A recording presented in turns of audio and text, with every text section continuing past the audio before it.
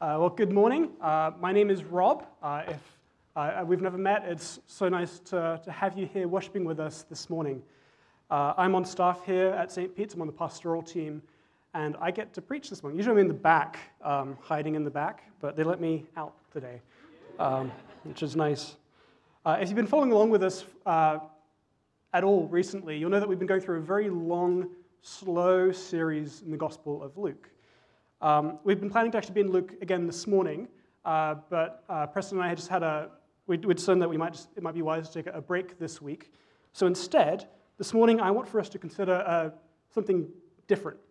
I want us to explore an important topic in the Christian faith, although I don't think it's one we've talked about very much here at St. Pete's, at least not recently, and that's the topic of perseverance. Perseverance. And specifically, I want to explore the question, how do we persevere in our faith? And not just persevere, because perseverance can sometimes have that sense of a raggedness and a worn-downness to it. It's not just how do we persevere and survive in our faith, but how do we persevere and thrive?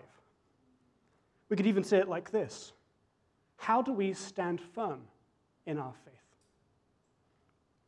To explore this morning, we're going to turn our attention to this passage Richard just read for us in Philippians. But before we get to Philippians, I just want to give you a quick context of what's going on here. Philippians is a short little letter in the New Testament. It was a letter written by Paul and Timothy to a church they helped plant in the Roman city of Philippi. They'd planted this church 10 years beforehand. And when Paul and Timothy first arrived in this city, the people they met were this small little group of women down outside the city walls, down by a little river. But before too long, a church had started. It was meeting in the home of a local businesswoman, and it started to grow. People from all walks of life started to join this small new church. And after a little while, Paul and Timothy had to leave. They went on to other cities to plant other churches. But over the years, they stayed in touch.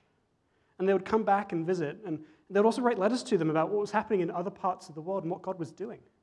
And the little church would write back and say what God was doing in their own midst.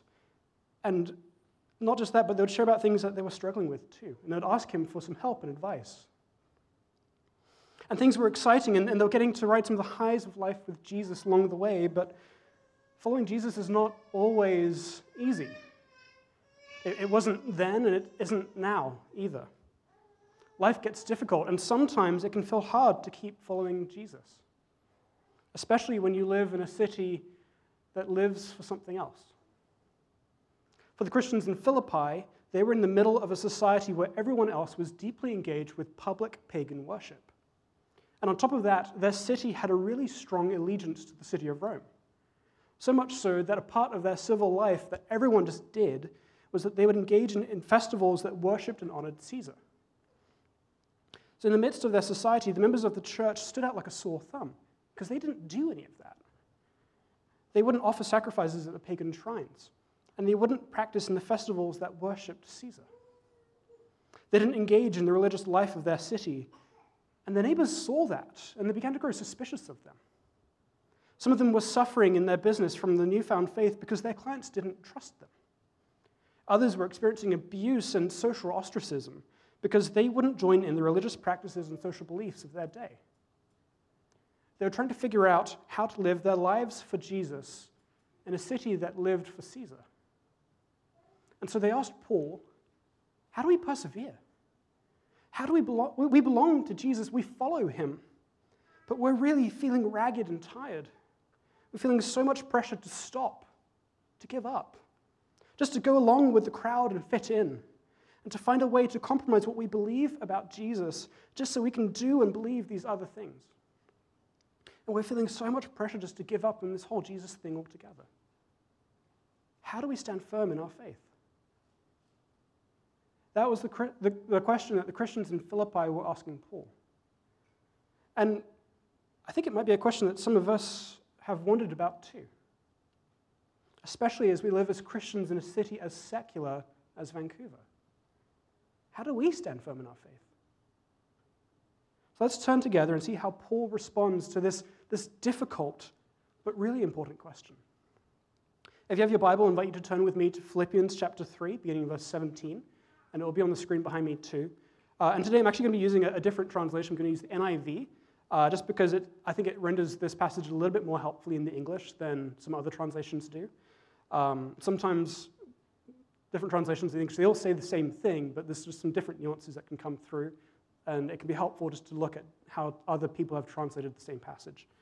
So if you picked up one of those gray Bibles on your way in, it's going to read a little bit differently. There's nothing wrong with that. It's saying the same thing. I just chose to go with a different translation today.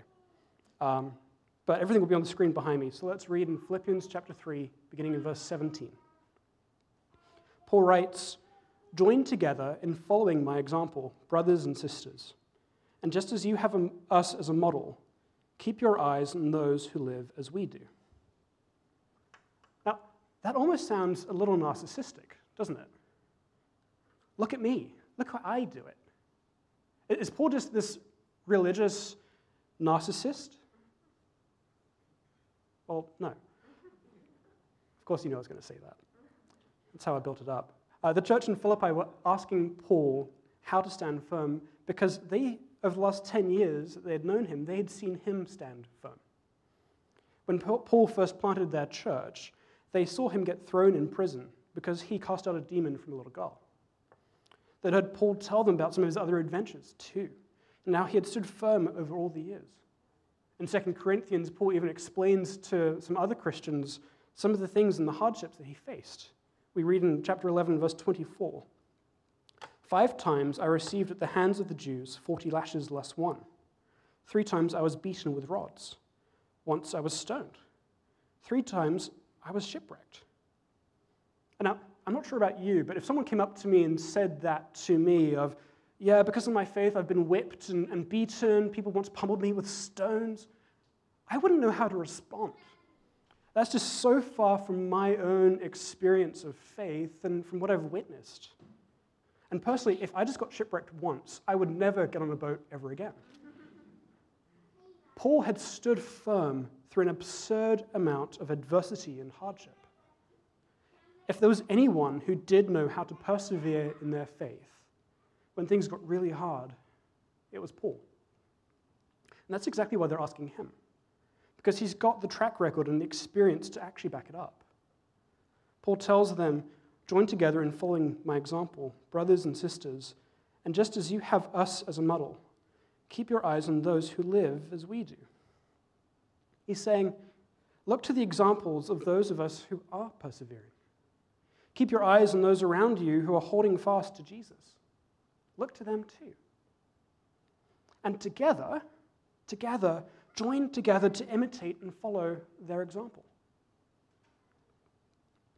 The thing is, though, not everyone who sets themselves up as an example and leader in the faith is someone that we should follow. They're not always someone that we should imitate. Paul goes on to say in verse 18, "For as I've often told you before, and now tell you again, even with tears, many live as enemies of the cross of Christ. Their destiny is destruction. Their God is their stomach, and their glory is in their shame." Not every leader and teacher who comes around to tell us about Jesus is cut from the same stock. And he uses this incredibly strong language here. Enemies of the cross. That's intense. What's that all about? Paul clearly seems to have a specific group of people in mind as he says this. He says he's told the Philippians about them before. This isn't a new thing. Over the 10 years he's known them, Paul has told them that there are other people who talk about Jesus who they should stay away from. Now, Paul doesn't tell us who these people are. I mean, it would have been really convenient if he had said, "Yeah, stay away from that Rob guy. He's going to get you into trouble. But Preston, he's okay. You'll do well with him." There's a lot of debate about who Paul has in mind here. But something that does seem really clear to me is the fact that Paul knew these people. He says he has tears in his eyes as he thinks about them. These aren't just some random people that he's heard about who are going around and saying some weird thing. Paul seems to know them. He has an emotional reaction as he thinks about them. The sadness he feels towards them. It's almost as though he had mentored them or invested into them in some way. And like he thought that they should know better. These are people he probably spent some time with. And perhaps they still had some claim to follow the ways of Christ. But Paul had seen something shift in them. And their allegiance to Jesus had changed. They started to compromise their beliefs, and either saying they needed something more than just the cross of Christ to forgive them of their sins, or saying that there were other ways to get right with God beside the cross, or maybe they'd even denied this idea of sin altogether. They scorned the good news of Jesus, saying either his salvation wasn't enough, or saying Jesus' salvation was just one option among many. And it grieved Paul to reflect on their journey with faith. These are examples of people who might still say they are standing firm, but Paul saw right through them. In their life and in their practice, they had walked away from Jesus. I remember once hearing one of my professors, Sarah Williams, speak into this a little bit. Sarah is a professor of history and often teaches at Regent College. And I remember her once going off on a tangent mid-lecture, which is how she does things. And she mentioned a verse from Corinthians where Paul says that Christians are the aroma of Christ. Christians were meant to have this sweet fragrance of life to us. And she went on to say that sometimes she's come across Christians who, it's like they just don't smell right. Not because they forgot their deodorant, but because there's something off with them. There's like a spiritual rottenness about them. Paul's warning us, not everyone is a good example for us to follow. There are some people who mean really well, but the outworking of their beliefs and practices causes them to deny the cross and to lead us away from following Jesus. And just really quickly, just a little note here. There are leaders who will lead us away from Jesus, but I'm also aware that sometimes there are people who also push us away from Jesus too. Elsewhere in Philippians, Paul talks about beware of the dogs. And I think it's a similar idea that he's getting at there. He's saying that there are people who will lead in ministry, who will go after you in certain ways and do something to push you away from Jesus. And I think there are some people in our church who have experienced something like that, with someone misrepresented Jesus to you. And if that's you, I want to say to you today that I am so sorry that happened to you. I'm so sorry that someone standing up like this once told you something wrong about Jesus. And I recognize that it might be hard to trust someone like me standing up here in the lights. But can I invite you today to enter trying to rediscover God's goodness? Can I invite you to learn how Jesus invites you to keep holding on to him? Paul says to stand firm in our faith, we should join together to follow the examples of other Christians who are still holding firmly onto Jesus. So what's the mark of someone who is standing firm in their faith? What's that thing, that trait which we can pursue and hold on to so that we can also persevere in our faith? In Philippians chapter 3, verse 20, we read, "But our citizenship is in heaven, and we eagerly await a Savior from there, the Lord Jesus Christ." This is at the very core of what Paul's saying here about how to stand firm. He says his citizenship is in heaven, and he's eagerly waiting on Jesus. It's simultaneously a beautiful answer, which also seems a bit vague and almost too simple. For the Philippians, their neighbors were suspicious of them. Their clients were taking their business elsewhere because they objected to their religious beliefs. Their society was slowly ostracizing them. They want to know how to stand firm in their faith and persevere amidst the discomfort and hardship. They want to know how to live as faithful followers of Jesus in their city, to live in their city with their neighbors and to love their city to life. And at first glance, Paul's answer feels kind of like a letdown. It doesn't look like he's answering their question. but has kind of come up with this escapist and wishful way of thinking. What's the deal, Paul? Did you bump your head too many times in those shipwrecks? How did you come up with what looks like a pithy little spiritual answer? I think Paul has a bit more in mind than just a pithy little spiritual answer.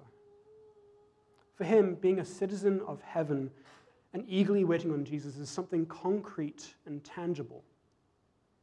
So what I want to do now is I want to look at each of these two things in turn. What does it mean to be a citizen of heaven, and how do we eagerly await Jesus? The first thing Paul says is his citizenship is in heaven. The word citizenship would have been a really loaded term for the Christians in Philippi to hear. If you remember, the city of Philippi is this Roman colony. The city had this strong allegiance to Rome, and the people who were born there were granted Roman citizenship. It's like being given the legal and military protection of the world's leading superpower. For them, they belonged to Rome, and this meant that their allegiance was to Caesar.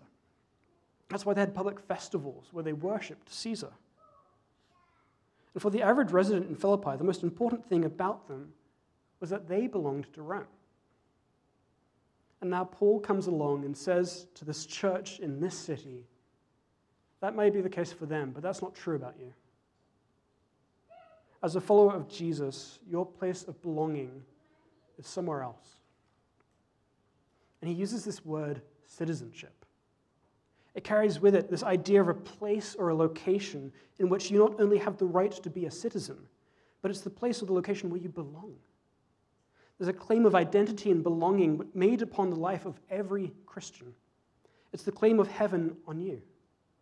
Heaven is our primary identity of belonging. It's as if Paul is saying we're foreigners on our own homeland. We belong to a different kingdom. Our allegiance is to a different king. Our citizenship is in heaven. But really quickly, does that mean that we shouldn't be interested and invested in what's happening here on earth? I mean, if we belong to heaven, does that mean we should just give up and try to make a difference in the world around us? If we focus on heaven, does that mean that we can just forget about the earth because it's all going to just burn and just be destroyed, and we're not a part of that, we're going to go float off in the clouds? I really appreciate how C.S. Lewis thinks about this and what he has to say on it. C.S. Lewis was a professor at Oxford, and while he's probably best known for writing the Chronicles of Narnia, he was also one of the most important Christian thinkers in the 20th century. And in his book, Mere Christianity, he writes, "A continual looking forward to the eternal world is not, as some modern people think, a form of escapism or wishful thinking. If you read history, you will find that the Christians who did the most for the present world were just those who thought most of the next.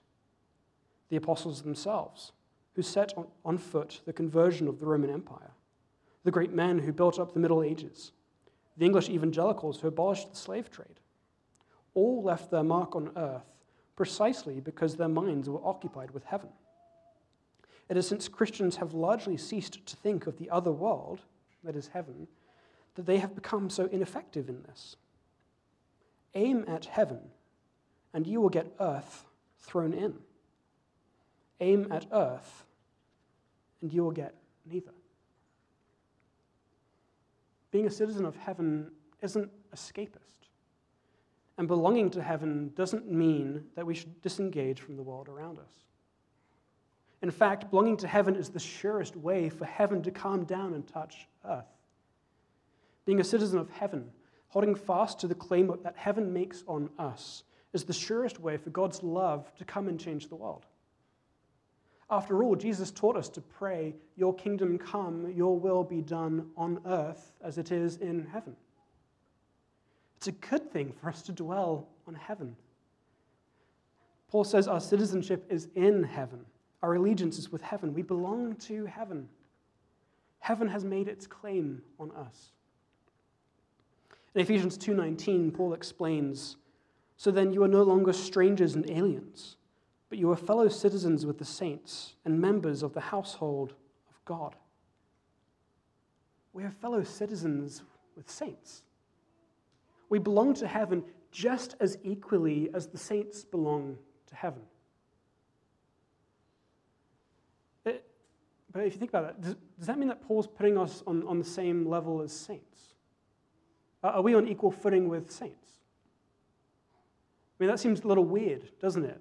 Saints are like these really holy people. I think of Mother Teresa or St. Francis of Assisi. These people who have lived exemplary lives of faith. And they're holy and they're devout and they're just on this other level. How are we on equal footing with them? Whenever Paul writes one of his letters to a church, he always begins it in the exact same way. In Romans 1, we read, Paul, a servant of Christ Jesus, to all those in Rome who are loved by God and called to be saints. 2 Corinthians, he says, Paul, an apostle of Christ Jesus, by the will of God, and Timothy, our brother, to the church of God that is at Corinth, with all the saints who are in the whole of Achaia. And in Philippians, where we're reading from today, Paul and Timothy, servants of Christ Jesus, to all the saints in Christ Jesus who are at Philippi, with the overseers and deacons. Do you see who Paul's writing to? He's writing the letters to the churches in all these different cities, and he's writing to all the saints, along with the people who are leading those churches, the deacons, the overseers, the pastors. Along with all the leaders, he's writing to the saints. So here's a question. If Paul were to write a letter to us here at St. Peter's Fireside, how would he address his letter? I think it would be something to the effect of, to all the saints at St. Peter's Fireside, along with all your pastors and your staff, grace and peace to you. Now, what does that mean about you? What's Paul calling you? He's calling you a saint. Bernice, you're a saint. Tyler, you're a saint. Gaius, you're a saint. You're a citizen of heaven because you're a saint of heaven. Jesus Christ has made each and every one of you one of his saints. And maybe you don't feel like a saint. Maybe that title feels uncomfortable for you. Maybe you don't feel good enough to be a saint, or you aren't feeling devoted enough to Jesus to carry that name, saint. But when has the gospel of Jesus Christ ever been about what you've done? When has following Jesus ever been about earning or deserving his love? Never. We're saved by grace, not merit. We don't earn it. We're forgiven our sins out of love, not because we've balanced them out with good deeds. We've been made holy ones, saints of heaven, solely because of what Jesus has done for us. Our citizenship is in heaven. Jesus is claiming you as his own. The first thing Paul says about how we stand firm in our faith is that our citizenship is in heaven. We're his saints, Christ's saints. And then he says the second thing is that we eagerly wait on Jesus. So let's quickly turn to unpack this second thing. In verse 20, we read, "But our citizenship is in heaven, and we eagerly await a Savior from there, the Lord Jesus Christ, who, by the power that enables him to bring everything under his control, will transform our bodies so that they will be like his glorious body." Paul says that we eagerly await a Savior from heaven. He doesn't say that we're just to wait around, twiddling our thumbs and scrolling on our feeds like we would when we're waiting for the bus or sitting in the seat in the doctor's office. He's not talking about waiting for life to pass us by. It's an eager waiting. I remember when I was little, the eagerness I would feel before Christmas. There was a joy and a hope and an excitement about Christmas for me. And I was that kid who would annoy my parents because I'd wake up at like 4 or 5 in the morning just to run down and open the presents, and they wouldn't let me.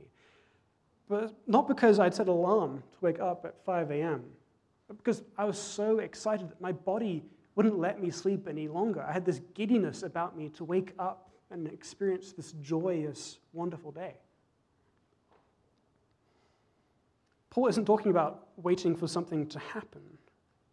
He says he waits eagerly.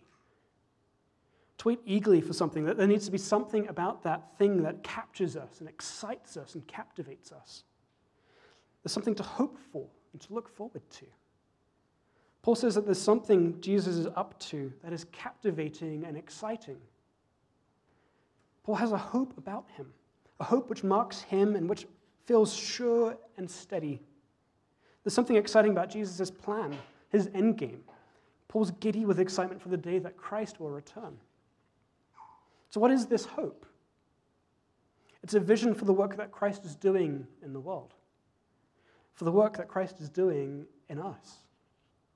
In Romans 8, we read, "For I consider that the suffering of this present time are not worth comparing with the glory that is to be revealed to us. For the creation waits with eager longing for the revealing of the children of God. For the creation was subjected to futility, in hope that the creation itself will be set free from its bondage to corruption and obtain the freedom of the glory of the children of God." We live in a world that is longing for healing. The whole of our creation is in bondage to corruption. The creation, our climate, our planet, our ecosystem, is in bondage to corruption. The created order, our societies, civilizations, and cultures, they're in bondage to corruption. And even the creatures of this world, you and me, and the relationships we have with each other, they're in bondage to corruption. It's a corruption that has cut us off from the very presence of God. And this corruption that the Bible speaks about is called sin. It's not merely just doing bad things and behaving immorally. That's just the outworking of sin. Sin in its fullest sense is the perversion of the created order of the world.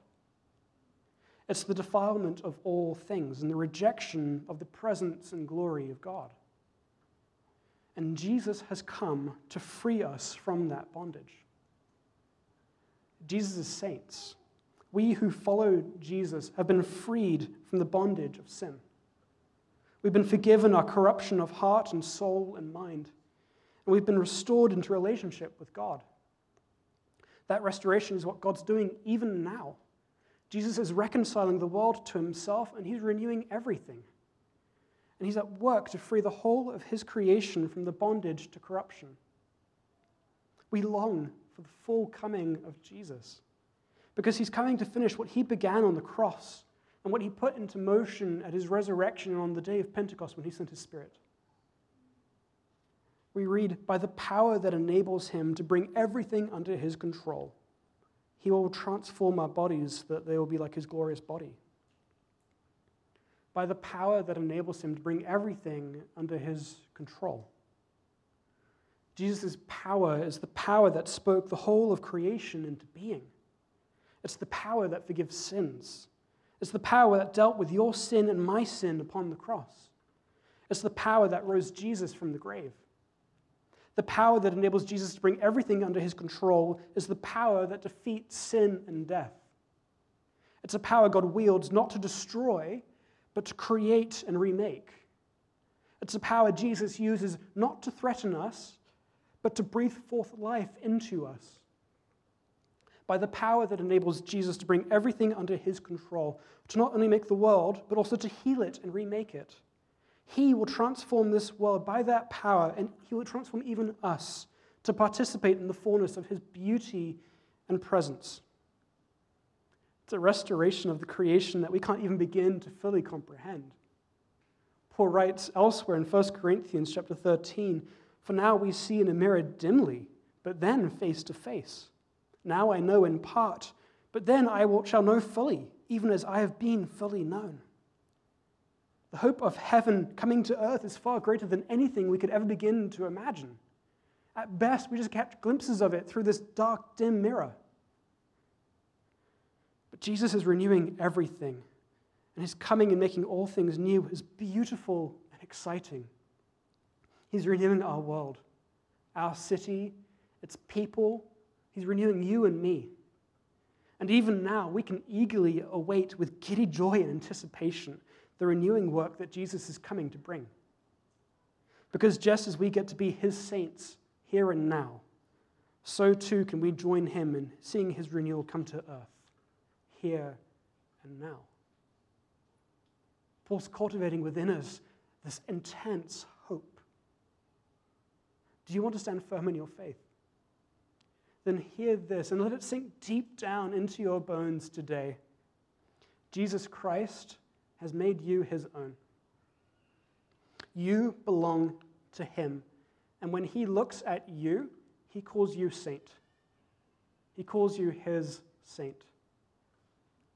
And Jesus is alive, and he's renewing everything. And he's going to come back, and he's going to restore all of creation. It's all going to be made well. Paul writes, "Therefore, my brothers and sisters, you whom I love and long for, my joy and crown, stand firm in the Lord in this way, dear friends. Stand firm as citizens of heaven, eagerly awaiting our Savior." Will you bow your heads and pray with me?